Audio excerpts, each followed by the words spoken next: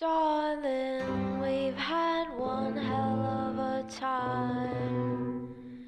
But the question on everybody's mind, where is the power? We've had one hell of a time. But the question on everybody's mind. Hello and welcome to another episode of Ideas Don't Bleed, a comics podcast presented by Ashcan Press and featuring Matthew Rosenberg and the Supple Boys, Ethan S. Parker, and Griffin Sheridan. This is part 2 of our discussion with Jason Aaron. We hope you enjoy. I was wondering, looking at your career, at the oeuvre of your work, if you will. You don't have to laugh when I use big words. Sorry. We could pretend that that's not out of character for me to have a non-monosyllabic vocabulary. I struggled with both monosyllabic and vocabulary. So. You'll fix all this in editing, right? Yeah. We get an AI to come in and do all my. It was like you did a pirouette and then you tripped and fell into a pie. Yeah, I feel like that's fair. I feel like that's pretty much my MO. No, but looking back at all your stuff, you definitely,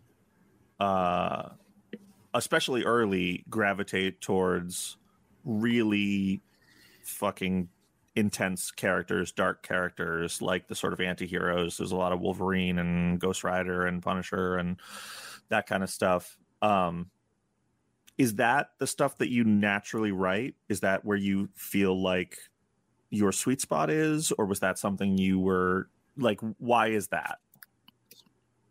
I mean, that's a good question. I mean, I think I certainly, when I first, got big into writing as a kid, most of the shit I wrote was pretty dark and disturbing in a way that now would in a post-Columbine world that would get me maybe, draw a little extra attention from the teachers. Like, we should probably keep an eye on this fucking kid. I was actually just at a dinner the other day where people were talking about a Punisher story you wrote that was exactly that was the subject.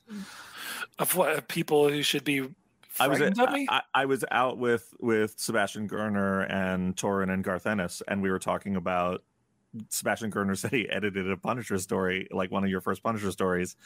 And then when he was walking through what it was, we were all like, oh my God. There's some. Wait, Garth Ennis said, "Oh my God." Garth Ennis maybe. Oh my God. Pump the brakes on that. Garth didn't say, "Oh my God." He kind of nodded along, like, "Yeah, that's how you do it." Me and Torin, I think, were a little like, and it's undoubtedly something I read, but I guess I maybe blocked it out because I treasure my mental health, but there was some Punisher killing children stuff in it, or no, the pregnant woman. Oh yeah, I did the Punisher Max Christmas special. Yeah. He did no, he didn't kill any children. It's a rather heartwarming story for the holidays. Doesn't he kill a woman right after she gives birth? That might be true. That sounds familiar. Yeah. Okay. But to be clear, she was a bad woman. She was not a good person. Oh, okay. In the eyes of the Punisher. Look, I was the only time in my life I've ever been called for jury duty was literally for a serial killer trial. Oh wow! Here in Kansas City, a serial murder trial. Holy shit. And I was dismissed from jury duty because I opposed the death penalty. So I am rather far, philosophically from Frank Castle. The Punisher's funny because I think when you look back at the history of it, there are some people who worked on the book who are like, yeah, Frank is right, and there are some people who are like, Frank's not so right, and it's always it's a fun time. They don't get us all together in a room to talk about it. They should, yeah, we should. They shouldn't. They could get half of us together in one room and half of us in the other room, and that would be fine. Right. No, I don't think that's true. There's a lot of Punisher stuff that I love that I think comes from people who I politically am not on the same page with, but I still love the books. Yes, Rosenberg loves the bumper stickers too. He's got a bunch of them. Big fan of the bumper sticker. Love those. Love it when Calvin is pissing on it. too, which is its own genre, subgenre. You love when it's the O in the word deplorable. Yeah, that's a good one. I like it when it's any letter, really, though. Using the Punisher skull is, I have an alphabet on my keyboard that's just every letter is the Punisher skull. Oh wow, That's awesome. Yeah, This explains your emails. yeah. No one ever writes me back. Everyone assumes that I got hacked. No, that's a real email from me that I spent a long time on. It would, download the font I designed and write me back. So you go. I feel like you're doing really dark stuff, and it's being well received, and you're doing the tough guy stuff. When do you start making Scalped? That was, pretty quickly after I'd started working on The Other Side. The Other Side got greenlit, and I think I'd written the first couple issues of that for Will Dennis, and he asked me if I wanted to pitch some more stuff.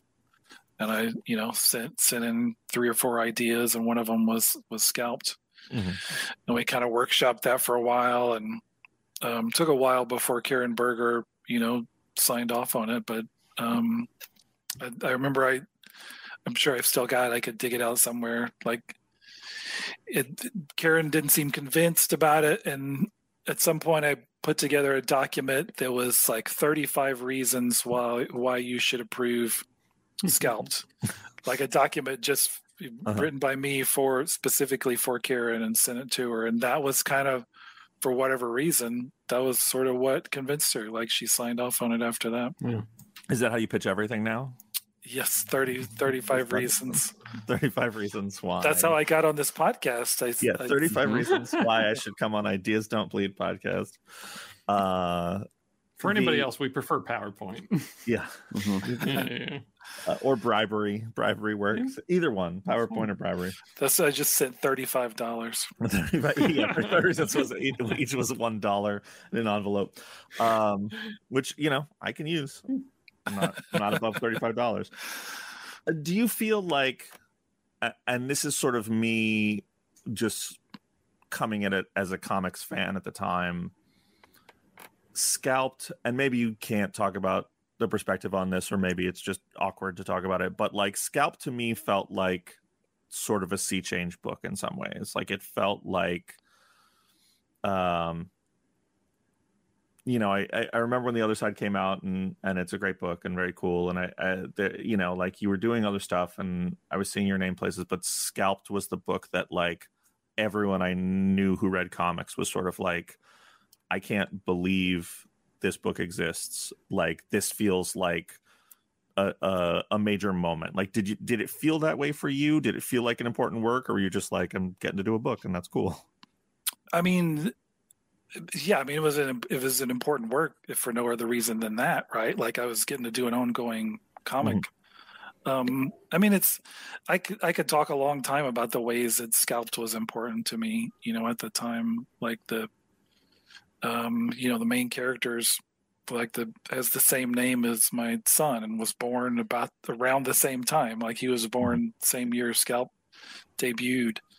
And that book was very much what gave me a comic career, and it's what brought me back to Marvel and got me the stuff I started doing there, and it's what very much brought me into the comics community, and brought me onto the other side of the table. And it's why I would suddenly, I go to San Diego for the first time when I'm sitting there at dinner with Brian Azzarello and Brian K. Vaughan, So yeah, it was huge in all those ways. And yes, meeting people who are reading it and reacting to it in a big way, and were affected by it, and fell in love with those characters in the same way that me and R.M. Guerra did.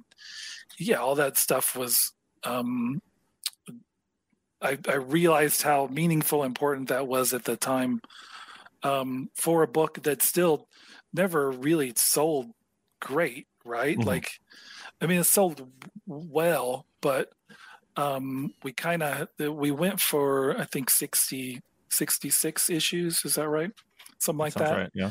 And we kind of had to fight for those last, certainly the last arc, You know, the DC tried to pull the plug on us at some point, and we it's like, can you give us this many? So, and the other side too. I mean, the other side was, I'm sure still now is by far the lowest selling book I've ever done, because it's the first one. It was a war book, which nobody fucking reads war books, and Sure. is the first book I'd ever written. But those two, I wouldn't be here. We wouldn't be talking, you know, if it wasn't for those two books. So, yes, I realized at the time how hugely important they were, and looking back, you know, they only feel even more so because they opened the door for everything I've done since then, and I'm still really proud of them. You know, I look back and there's certainly things I would do differently. Like you know, I don't think I'm the same writer that I was then, but I'm still really proud of a lot of the stuff that's in there. Yeah. I actually got a job because of Scalped. So, you're welcome. Yeah. But, do I know this story? Did you tell me this story? I mean, it's not a great story, but I when I decided I wanted to be, I had a job. I had a really well-paying job that was actually a really good job that but it took up all my time. And I was like, I want to make comics, though. That's what I want to do. And I was like, I have to quit this job. That's like a 60-hour-a-week, like all-consuming thing. And I was like, I'm going to quit my day job, and I'm going to get a job at a comic book store just to be around comics, and like have a job where I can just like be around comics, think about comics, and like check out at when I'm done. Just be like done for the day and go home and try and make comics. And I went and I dropped off applications at all the comic shops in New York. And I got a call back for an interview at one of them, and I feel like it wasn't going well, the interview. I'm obnoxious, so it doesn't always go great on the I'm an acquired taste, let's say that. But the manager who was interviewing me, he's like, well, like, try and sell me a book. Why don't you try and sell me a comic? And I was like, okay. I was like, well, I'd say, like, what's your favorite TV show? And he was like, The Wire. And I was like, oh, okay. If your favorite show's The Wire. And I started talking about Scalped and why you should read Scalped. And I was like, well, I think Scalped is the equivalent of The Wire for, you know, the manager was a big Scalped fan. And he was like, you nailed it. Like, that was perfect. And he was like, you got the job. I got it right there. So look at that. Wow. So I'm partly responsible for you leaving a high-paying, promising position to work at a comic book store. To work in a comic book shop. To live a life of comics superstardom. Well, superstardom might not be correct, but and now podcast superstar. Yeah. I'm a podcast superstar. Yeah. That's cool. No, you've never told me that story. In hindsight, would I have said Stray Bullets instead of Scalped? Maybe. I don't know. Stray Bullets formally is closer to The Wire, maybe, because it's a bunch of different threads. Scalped is. I mean, I absolutely love Stray Bullets. That's one of my favorite comics ever. But maybe I'd say Scalped still. I would have hired you for saying Stray Bullets. Look at that. That's Would you have fired me if I said Scalped? If I said your own comic to you, and you ran a comic book store? This is a complicated scenario. I'll give you a clue. You shouldn't have hired me. I was a very bad employee. I was very bad at the job. Yeah. So I owe you everything, and I appreciate that. I hope you appreciate that. Well, you know, just send me a healthy cut of all your royalties from the last 20 or so years, and we'll call it even. Done. But wait, this is our job, and we work for Rosenberg. Do we also have to send you money? Oh yeah, so this is absolutely a pyramid scheme. So you guys, anybody you guys have brought in the comics also owes me. Because Ryan Stegman works for you guys, so Ryan then gives his money to you. You give it to me. I give it to you. And then I gotta pass it up to Garth Ennis and Grant Morrison. And who's at the top? At the top is Atari Force. Yes, it stops. The entire Atari Force? Stops at Atari Force. Yep. The Atari Force. This is how we fund the Atari Force. The real life Atari Force is funded. I thought it was maybe going to be the Roald Dahl estate. We had mentioned Charlie and the Chocolate Factory earlier. Maybe it's him, his family. Yeah. Shit. I think they're doing all right. I don't think they need. We don't need to put them at the top of the pyramid. They got Netflix money now. They got Netflix money. They got that Matilda money. Matilda? Yeah. But I said it, and then I was like, "That's not right," but that is right. I didn't watch it. I read the book. I didn't watch the movie. I have a super specific question that kind of breaks from the timeline of events that we're going through here. But do you want me to vet it with you first, Matt, or do you want me to just? Why go would I in? want that? No. Do you want me we to could take get the on a headphones separate call off so and you we could guys just- can talk amongst yourselves? I'm gonna go. You're gonna have to trust me on this one. So, something that I really love about comics that I think is really special about comics is how like most people get in through superhero stuff. You get in through the big two, and then like you really like a particular writer, and then you check out their creator-owned stuff, and then in doing so, you like really figure out who that writer is through their creator-owned stuff, and it can be kind of a personal connection if it really vibes with you. And your creator-owned stuff is obviously very personal, and it's like such an interesting body of work. And the one that really like connected with me is The Goddamned. Like there was something about it that really like at the time that I read it kind of like spoke to me at that moment, and it was something that, and I don't think this would surprise Griffin or anybody that knows me, but like it feels like something that was kind of pulled out of my own head. Like it feels like it was like, oh, where's this been all my life? And like and I was just curious, like how personal was that book, and was that something that was rattling around in your head for a long time? Like, was that something that you had wanted to do since earlier in your career, or was it a newer concept? Yeah, it was absolutely something that was there for a long time. You know, I mentioned a minute ago that when I was working on the other side, Will asked me to pitch some more stuff. So one of those things was Scalped. Another one was what ultimately became The Goddamned. Right. I think I can't remember, it had a different title then, but it sort of got instantly crossed off the list, and that Vertigo already had a Bible comic at the time. Right. Like, what are the fucking odds? But yeah, I grew up in the deep South, so I grew up Southern Baptist, grew up with religion was a big part of life, and right. And I definitely was a believer. Like faith was important to me when I was younger, and then I kind of hit a period of my young life where it all started to break down and fall apart for me, the faith part of it. Mm-hmm. But I have always remained fascinated by the stories of the Bible. And so that I'd known for a long time I wanted to do a really dark and twisted kind of crime story that was set during the pre-flood era. So I'm sorry to hear that that's the same kind of dark shit that rattles around inside of your head, Ethan, because I feel like I am you may not know this or guess this from all the books we're talking about. I'm a happy person, like you seem happy.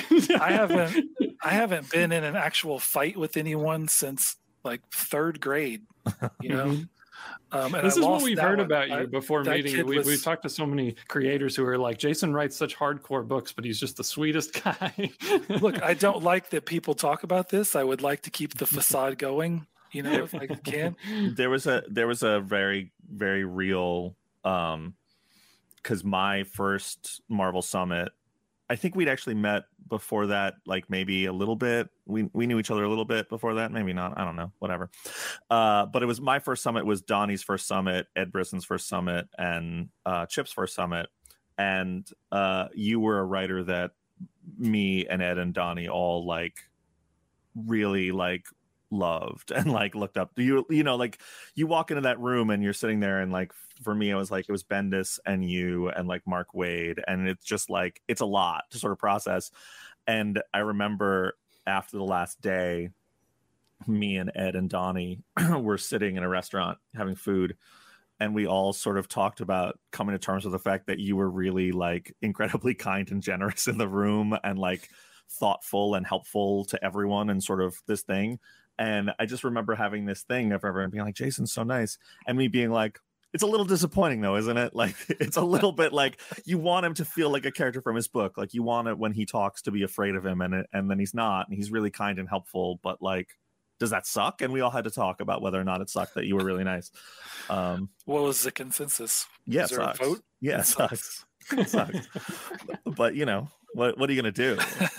I think you're a very nice person. collectively disappoint you. I mean, I could try to be more of an asshole in my later years. I don't see why you wouldn't. It just seems like fun. As someone who's kind of an asshole all the time, I can say it's really easy and You're pretty not an rewarding. asshole all the time. Not all the time, no. A lot of the time. It's easy and rewarding work is my point. And like it's much harder to be nice and generous with your time and like you always are. I mean, I appreciate you saying nice things. Like I have been very lucky that I've, in the same way, kind of, Bendis talks about this, of like you kind of learn from the guys before you who were so nice and gracious to you when you were a fan. And for me, George Perez was one of those guys. He was the first comic creator I ever met at a show, and I was so completely nervous. It's like I was meeting God, and incredibly kind to me. I mean, the first time I met Garth Ennis, like felt the same way of like, I had read every issue of Preacher, and then you meet this guy, and he's such a nice. Still blows my mind when I'm hanging out with Garth. This is the guy who wrote that sex doll made out of fucking cuts of meat. But, so it's I like focusing on the positive part of that, and I have had so many as a kid, as a fan, as a young creator first breaking into comics. The number of like positive experiences I had with other creators who had no reason to be nice to me other than just to be nice, right? Like I did nothing for them, but did wonders for me. So I think all we can do is try to pass that down and be that for somebody else. Do you ever sweat about, because we've talked a bunch about controversial stuff in your book, so were there ever moments when you sweat before a book comes out? Because it seemed like The Goddamned went off without a hitch, but there's like that big kerfuffle when Mark Russell's Second Coming was coming out and stuff, and like does any of that stuff, do you worry about reactions like that? No, not really. I mean, maybe there was concern, before my most recent Punisher book started,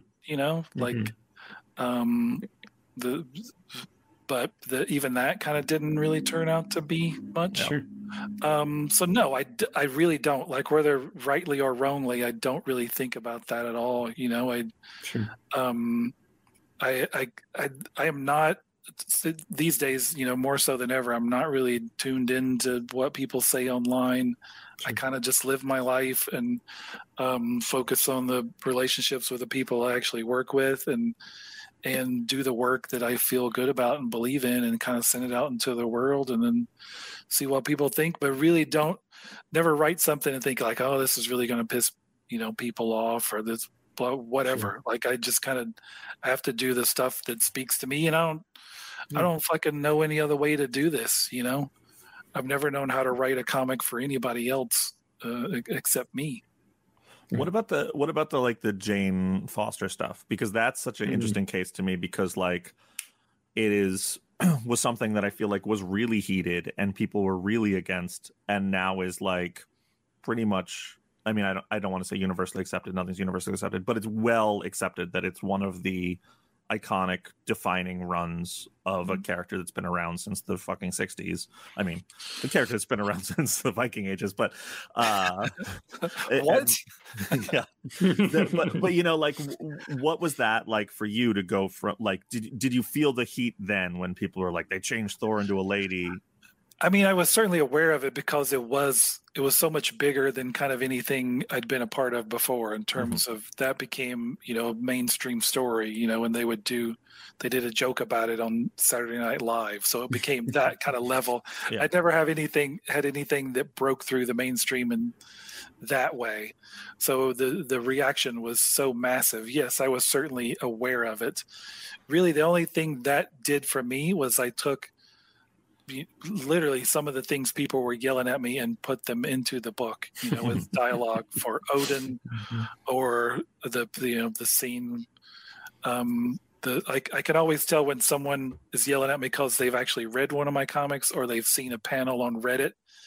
And there's the one issue of Thor where the absorbing man. I think it's absorbing man is sort of yelling some of the shit at Jane. So the only thing that affected me was me having some fun by sticking that into the book. It never changed a lick of what the book was, what the story was, because I don't know about you, Matt. I mean, I feel like as a writer, you kind of sit down and you work on this thing. You're part of it at least, and like this one came together well, right? Like I feel good about how the pieces of this fit together.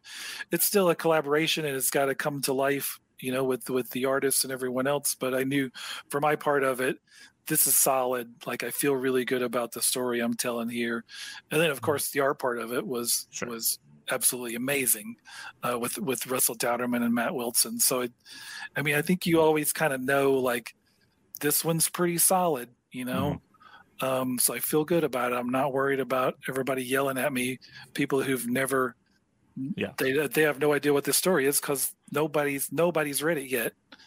And they all just loved the stuff I just did, yet I just somehow just drove off a cliff because suddenly Thor's a lady. It's not really comparable in terms of the outrage or staying power, but in the Joker story that I did, where the Joker appears to be pregnant and isn't for a page and a half. How dare you, by the way? Well, for sure. But like people are like, oh, does it get to you when all these people are yelling at you and threatening you and all this stuff? And I was like, one of the first things that showed up in my inbox was a woman emailed me and was just like, I'm never going to watch your fucking movie. And I was like, it's hard to take any of it seriously after that. Like, it doesn't have a lot of weight. Like, I like you guys had her lead the charge and she doesn't know what medium I work in. And I was like, okay. I was like, also the movie is gonna there's gonna be a new Joker movie. My name's not gonna be on it, but it's probably gonna make $1 billion. So we don't actually need you to be on board. It's fine. Last one made $1 billion. Next one will make $1 billion.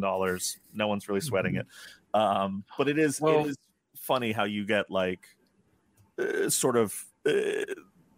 it's the kind of the internet has the ability to both overwhelm you with the anger, but also it's diluted because it's so fleeting and ethereal and not attached to real people in a lot of ways that it's right, or just a lot of there's can be a lot of noise from people who aren't reading your work. I think if we were chefs, we wouldn't be that concerned with people who were saying our restaurant was horrible when they'd never eaten there, right? Sure. Probably not going to take your criticism to heart. When we started doing when we announced the Jane Foster story, or what at the time was just the female Thor story, you didn't know it was Jane yet. I remember somebody yelling that they should bring back the previous Thor writer, which was me. Like, I had just been writing Thor for 2 years. Yeah. Like, bring back that guy. That guy was doing good. Who's this new guy? It's true. No. that was me that said that, and I was right. I stand by that. And I will going back to we're talking about nice people in comics. In the midst of that, when that backlash first broke, I got a message on Facebook one night from Walt Simonson, who I'd never met at the time. Sure. Messaged me out of the blue.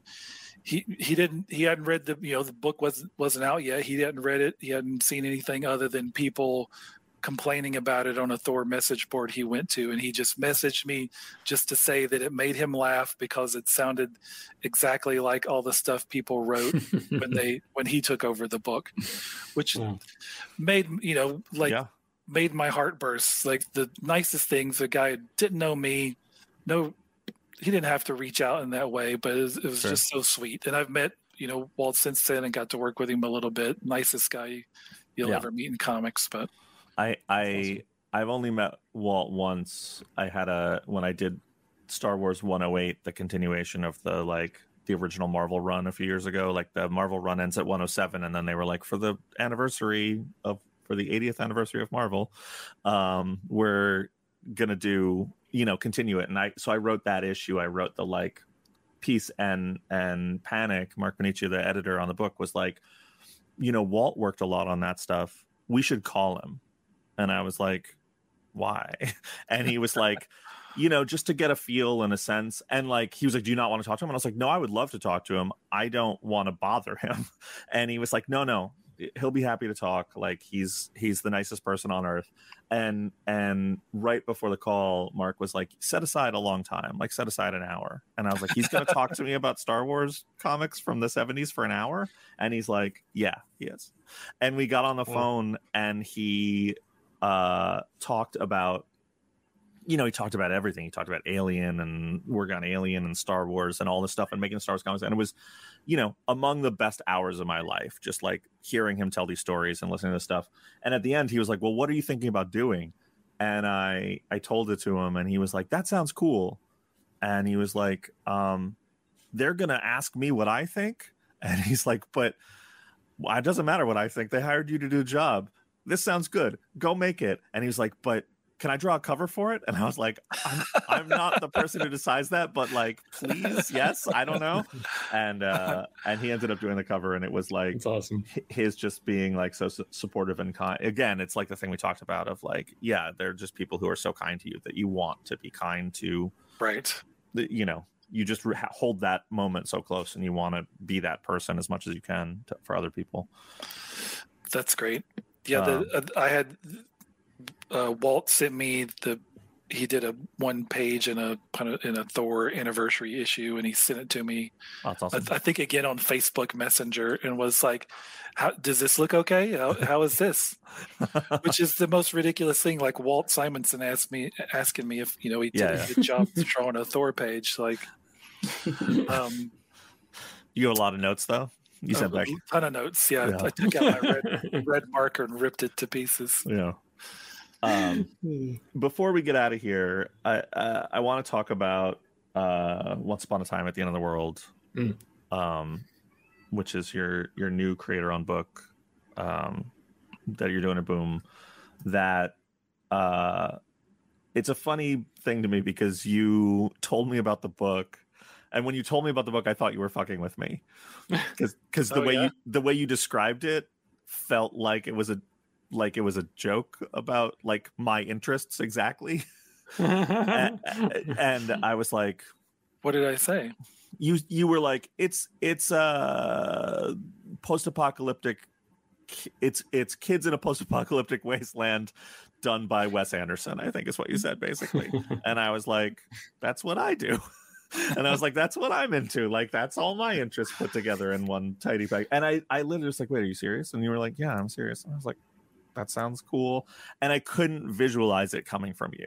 Like, and then you sent me the first issue, and I've never. There are moments when you make stuff, because I do a post-apocalyptic kids book myself, which is great. Which is great. I enjoy that book as well. Thank you. Sorry, that's too. I said I wasn't going to say anything else nice about it. There are just these moments where like you take something and you see how different a writer handles the same sort of basic thing that we planted in the same soil, and you came out with something that's so completely different and so beautiful to me and so mind-blowing, and every single issue has like 10 things where I have to stop and pause and be like, that's so good, and it's so powerful, and so like, and sometimes it's funny things, and sometimes it's weird things, and sometimes it's really powerful things. I don't know, the book is just really special. But my first thought always was like, this doesn't sound like a Jason Aaron book to me, like from when you were talking about it. But then I read it and it feels so much like you, and so personal to you, and so smart. Like, was this book an attempt to do something different for you? Does it feel different for you to make this book? Yeah, well, I mean, thank you for all those things you just said. I really appreciate that. This book does mean a tremendous amount to me. It's another one of those ideas I've had for a long time, but it's changed a lot over the years, and then it kind of all came together. You know, in the last few years, and it's certainly a very, very different book now than if I had done it, you know, when I initially came up with the idea, probably 10 years ago or so. It is, I think by the time it's all done, you'll be able to look at it and see it's the most me thing I've ever done. I mean, the first arc is really the part where, yeah, in my mind, it was always Wes Anderson doing Road Warrior, Wes Anderson-y post-apocalyptic love story, like Moonrise Kingdom, in the Wasteland. The second arc is really something profoundly different. Kind of avoided talking too much about it because I sort of want people to go into it not really knowing what to expect, and you really don't know what to expect from what we've done so far. It is writing this second arc, and I'm almost done with it. I'm working on the last issue of the second arc now. It is, I think, for the first time since I was fucking 15 years old, it feels scary in a way where you're like, is this too much? Am I pulling back the curtain too much? Am I putting too much of the shit inside my head on paper? Which is scary, but also feels exciting of like, yeah, that's absolutely the reason you should do that. So it's been incredibly difficult to write some of this stuff or figure out how to write some of it. In good and bad ways. So, and I think that the final arc it'll be completely different from the first two, but we'll pull elements from both those into it. It will be, challenging in completely different ways. So all of that to me is what makes this book so important to me and exciting. Plus, I'm working with not just one amazing artist, but a group of them. Yeah. Alexander Tafinki did the first arc. Leila Del Duca's doing the second one, and Nick Dragata's doing the third. Wow. And then again, like even though Alex drew the bulk of that first arc, you saw a little bit of Nick's work in that. Second arc is almost entirely Layla, but you see a little bit of Alex and Nick. Third arc is mostly Nick, but you'll see a lot of the other two as well. So those three timelines really start to weave together in a big way to kind of hammer home the different points. So it is very much a book about the challenges that I think a lot of us went through in the last few years. I hate saying that because I don't want people to think this is a fucking COVID book, because it sounds like who the fuck wants to read that? Like we lived that book, right? Like saw the movie, don't need to read it. But it's not that. I mean, I think certainly I think things from those times that will resonate with a lot of different people. I don't think it's just me. But it's also, there's so much of my life I kind of pull into this, from stuff in the present to stuff in the distant past, again, in ways that I think, like you said, may be surprising, and that I've never written anything like this, but in other ways is you're seeing more of me naked on this page than any time ever in my 20 years of doing this professionally. I had a question, then I skipped it, but this sort of is a good chance to just bring it back, which is, you have this now like storied career. You've worked on books, long runs on quite a few like substantial titles, pretty iconic runs. And I was going to ask sort of, what do you do to keep excited about work? Like what do you do to refill the creative tank? And now you're saying like, well, this book is sort of me feeling very naked on the page and like uncomfortable in a way. Do you feel like that was something you needed to do creatively at this point? Absolutely. Yeah, absolutely. I think this book filled a lot of holes in me in all sorts of different ways. I mean, it's the first, big new creator-owned book I've done in a while. In terms of like, keeping interested and keeping excited, I think for 15, 16 years, like I was doing at least one ongoing book for Marvel at all times. Yep. Sometimes 2, sometimes 3. I think a few times probably 4 in there, you know.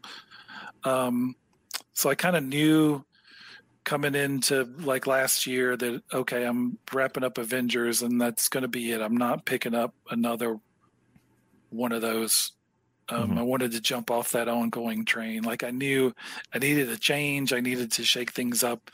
It was also the same time my Marvel exclusive was expiring. So for the first time since, 2008, I wasn't beholden to Marvel in any way. And I don't mean that I, was it's not me turning away from Marvel or like that still have nothing but good relationships there. It was just me. It just feels like a time to sort of broaden my horizons in a sense. And so I've spent the last, since kind of, the winter last year, I've spent my time working a little bit less, like feeling after working pretty hard through all the shit of the last few years, I felt like I could probably do with a few less deadlines. So I've enjoyed that, being able to travel a little bit more. Yeah. And just kind of pursue new stuff. So everything I'm doing in terms of work for hire stuff is, a shorter project. So it's me writing a bunch of characters I've never written before. And then also working on new creator-owned stuff. So it felt like the exact right time for me to just do a bunch of new shit. So it has felt like reinvigorating in that way of, again, getting to kind of flex different muscles. I mean, I think that's what's one of the things that's so fun about Once Upon a Time is that that I've written. We've already established I don't know how many comics I've written, but it's clearly more than I can remember. Yeah. So getting to the point where I'm writing something, it's like, shit, I've never written a scenario like this. I've never written a scene like this. Feels great, and I feel like I'm doing that a lot right now. Yeah. I mean, the down part is I'm in that period where I have to be cryptic and I, just do the shitty tease thing. Like, man, wait till you see the crazy shit I'm cooking up right now. Cause I can't talk about any of it yet. Yeah. But I am just, I'm super excited, super happy. I feel like I've been that way for most of my career. Like I've never gotten bored or jaded about what I do. It always fills my tank, but I'd say I'm certainly happier than ever with the shit I'm getting to work on right now. Well, that is awesome. I will say as someone who came into the industry as a fan of yours and now is in some ways a peer, it is really awesome and inspiring to see you do things that like still feel fucking fresh and like knock me on my ass and make me feel like I was, more than a decade ago reading your stuff, being like, I want to do this, like still having you put up books where I'm like, damn, I want to do that. Like I want to figure out how to make that is really awesome. And that is why we were so excited to have you on here. And thank you so much for coming out, Jason. It really means a lot to me. Yeah, thank you. No, this was great. This was fun. And I'm not just saying that. You don't have to do that. We don't have to do that. I don't say that to any of the other podcasts. Oh, is that true? Oh, okay, most of those were shitty. Like this one's. Yeah. We're really not shitty. That's our top notch. Yeah, everything about this is very Is professional. that a pull quote that we can use? Dude, Not slapping it on the art. Everything about this is top notch. Not as shitty as you might think. There's your pull quote. Perfect.